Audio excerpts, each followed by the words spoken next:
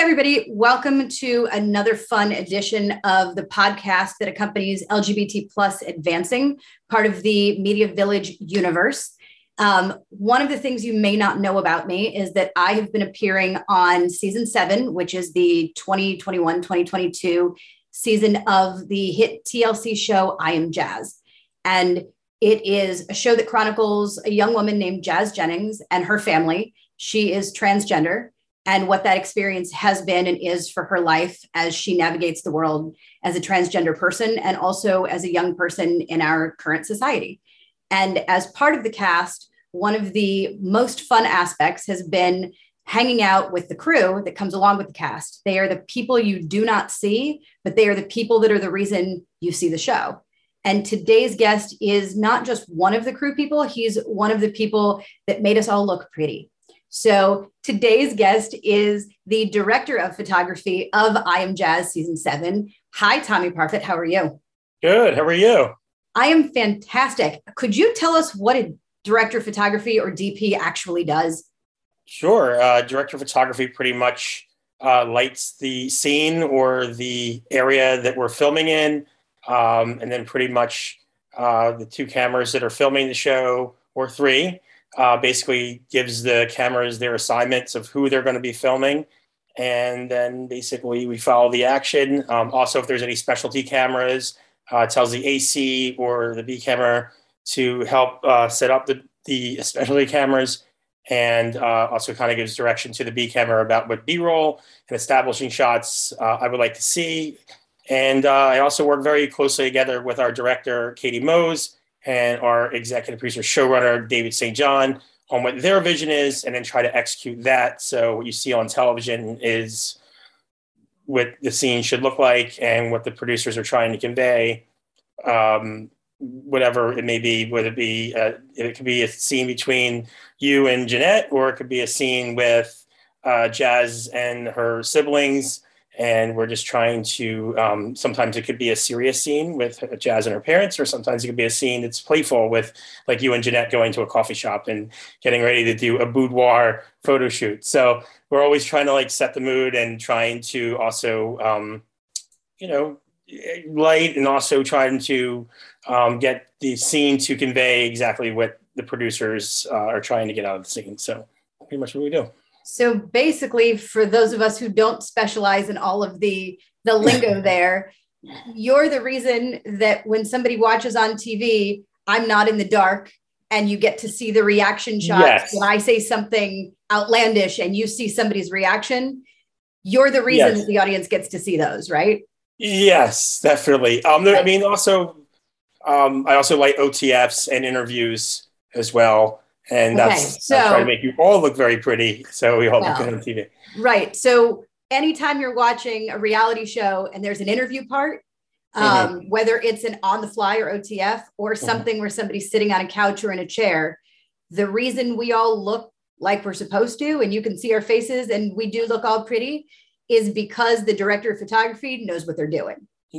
So, I would hope so. Yeah. Is that fair? Yeah. Okay. So when you're watching season 7 of I Am Jazz and y'all think that we all look pretty, it's because of this guy right here. Thanks. Right? Hey, no, thank you. You make me look good. Absolutely. I wish you were here to light this, actually. I'm sure it would be much prettier than what I attempt to figure out. Yeah, my lighting setup is not exactly my favorite, but it's working for right now. Hey, as long as the eagle pride is shown behind you, that's really what matters here, right? Yeah. Go Birds. Go Birds. So in season 7, for those who haven't seen it, there's a big focus this season on allyship. And we see that in a number of different cast members, myself included, and the way that we discuss what's going on, for example, in the Black trans community. And one of the, I think maybe the best episode of the season, no, definitely the best episode of the season, is the rally for Black trans lives and the acknowledgement that Black trans lives do matter. And as white people and as allies, I know for me, with your camera on me, there was an experience of being a part of the allyship of that.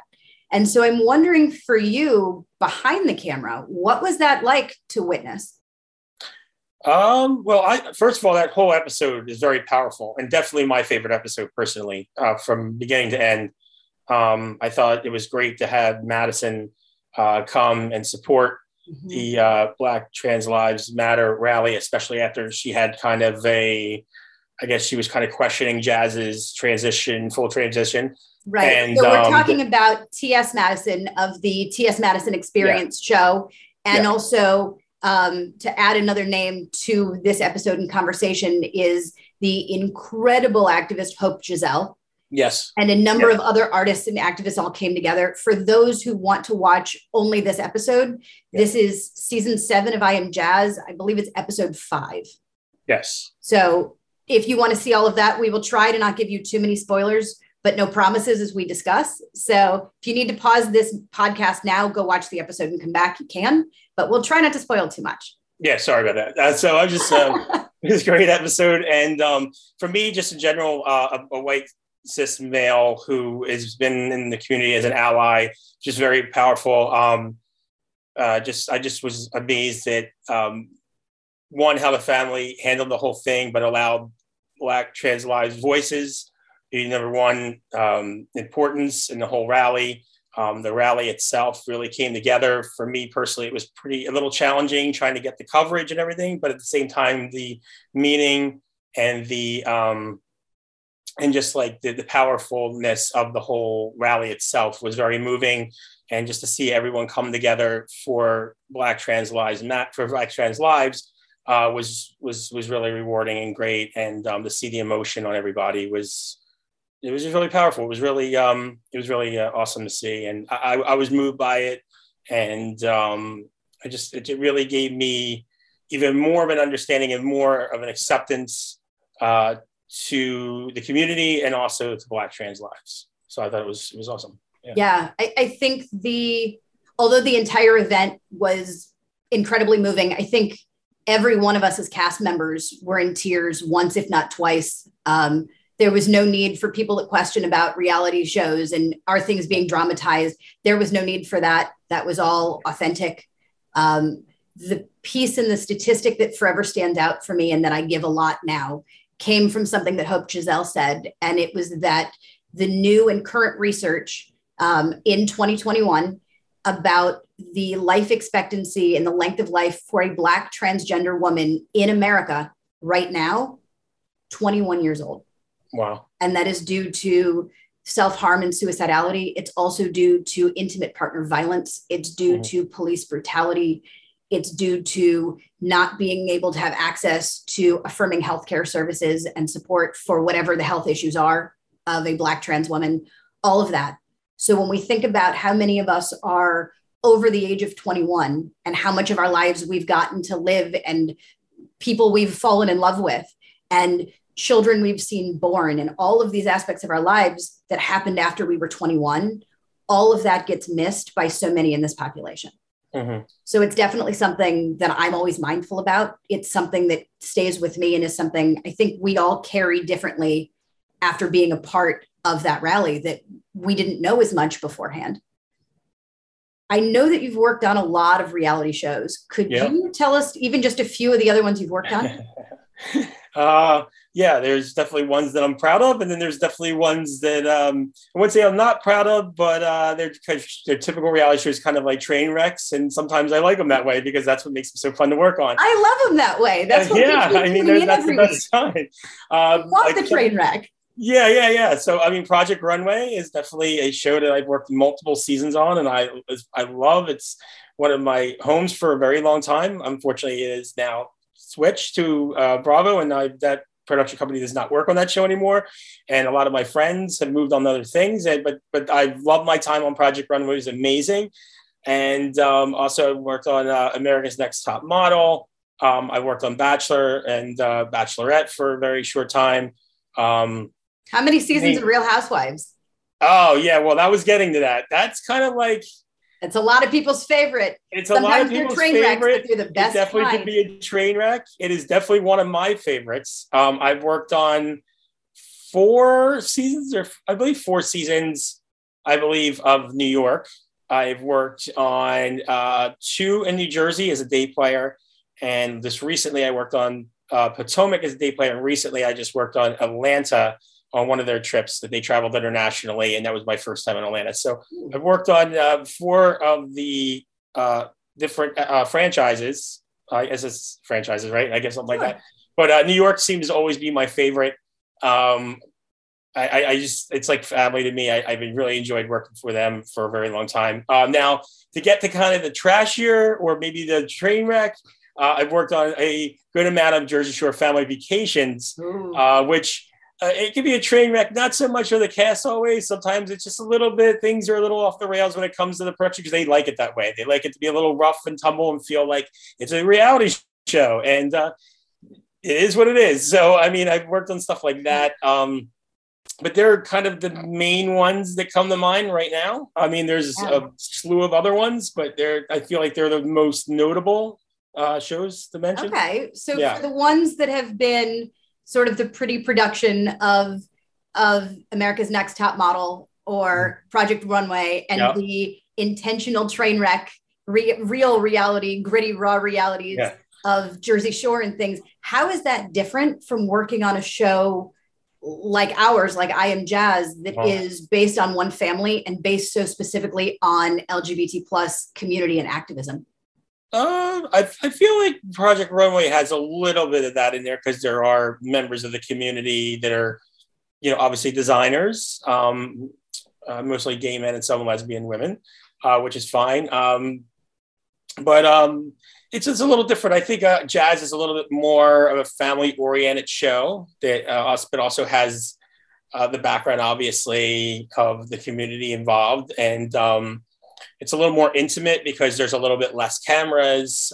There's also more emphasis on the family than there is a grander scale of people outside the family. Like, for instance, if you go to a party for housewives, there's 2 camera crews following 2 or 3 housewives where they could interact with anybody, let's say in New York or let's say in New Jersey at some dinner party. Where on Jazz, it's a little bit more intimate, where it's like there's cast members there's family members mixed with friends of the family that are in one scene. There's not really randos, as we would call them, that kind of come in and out, and we're kind of seeing the shenanigans play out. It's kind of like the shenanigans inside the family and the friends that we're capturing, or the conversations that are happening inside the family along with their friends. And I think it's a little bit different than those shows. I mean, Bachelor, obviously, or Bachelorette, it's obviously a dating show, so it's confined. And yes, there's people dating for trying to woo one another, but it's not really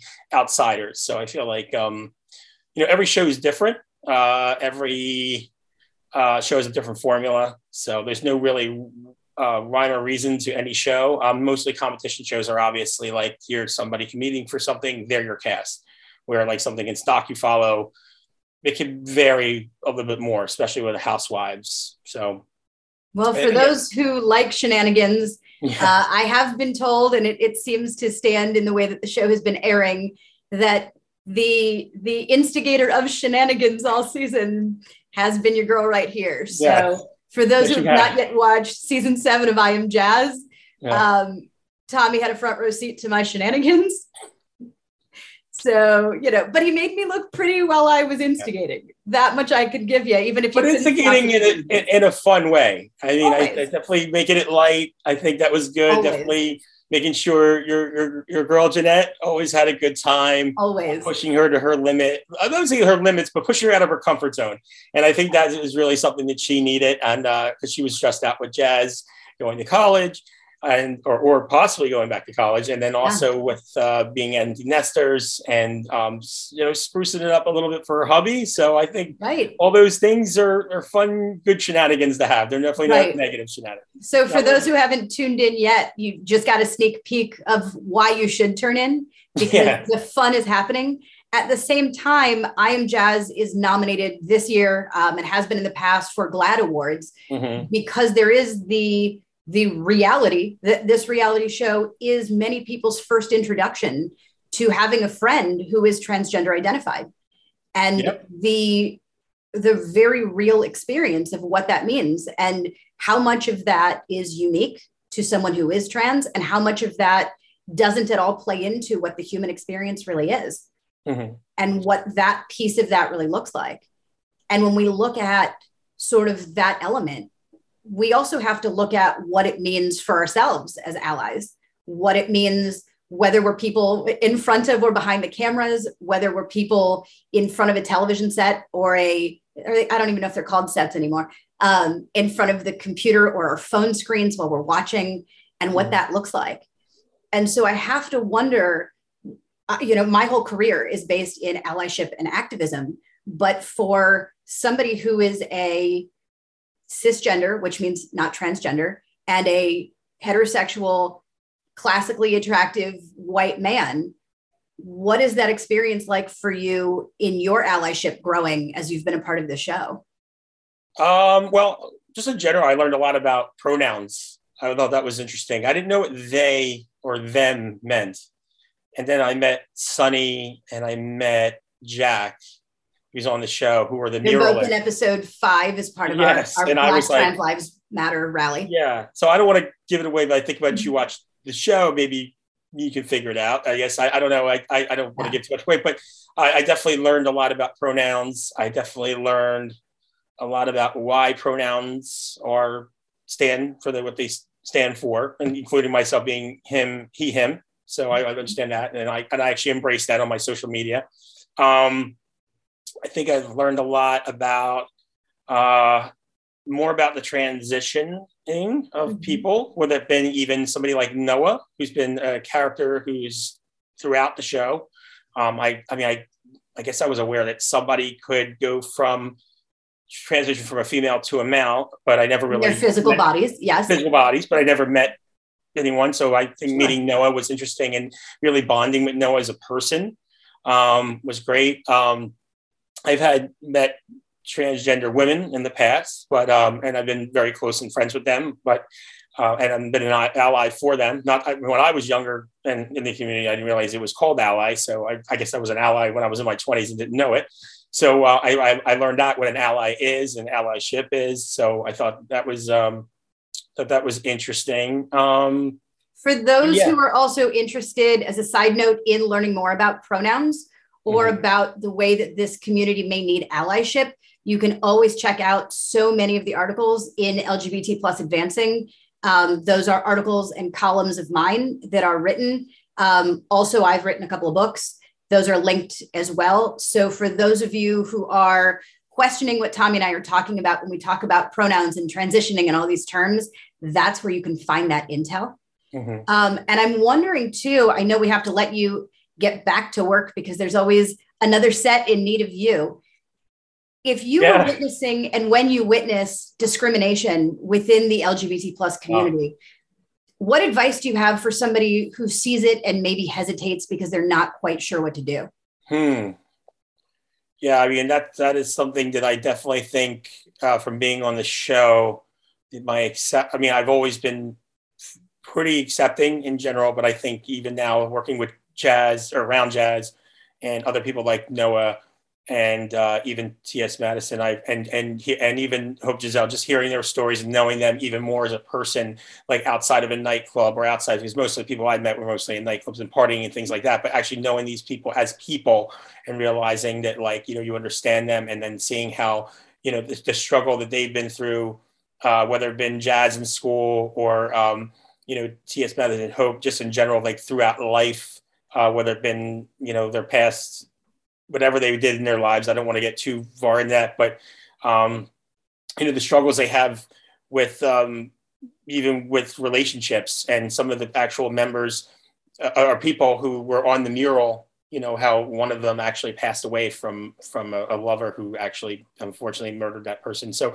just understanding like the struggles that they go through every day in society, I just made me more aware and more accepting to them as people.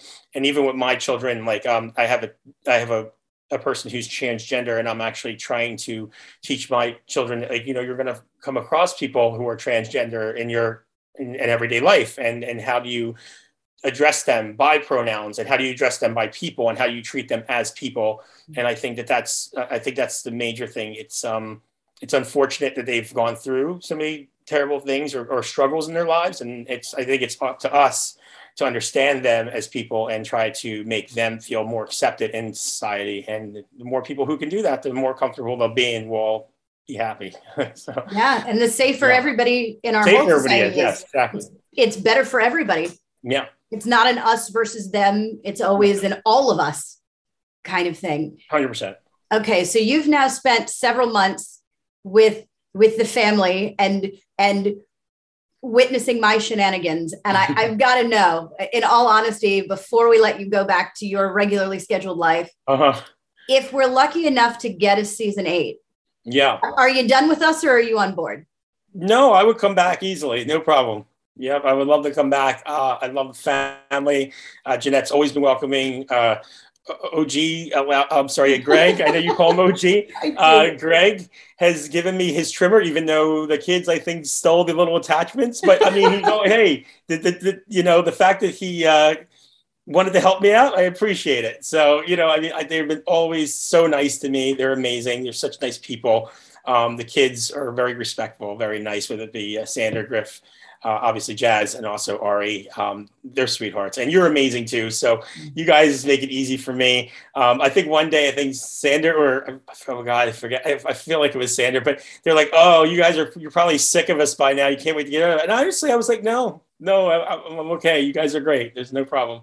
I never felt like awkward or never felt like I didn't want to be there. So, I would be there in a second, especially if my good friend, David St. John, who brought me on to the show, would come back. I love him. He's one of my dearest friends. So yeah, I think overall it was a very good experience. Well, that is an exclusive scoop from somebody right there behind the camera, but on the front lines. And as much as I would keep you forever if you would let me, it is time for us to wrap up another fantastic podcast of LGBT Plus Advancing, part of the incredible Media Village family.